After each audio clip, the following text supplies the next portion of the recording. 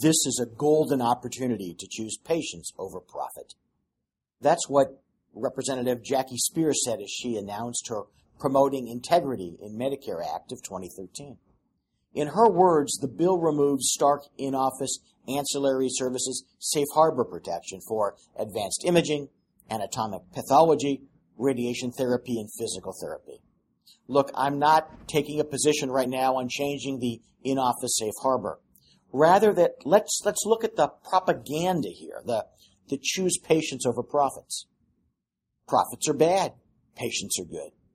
That's completely logical if you're a congresswoman from the San Francisco Bay Area, as long as we're not talking about the tech companies in her congressional district. But without profits, no one is going to be treating patients.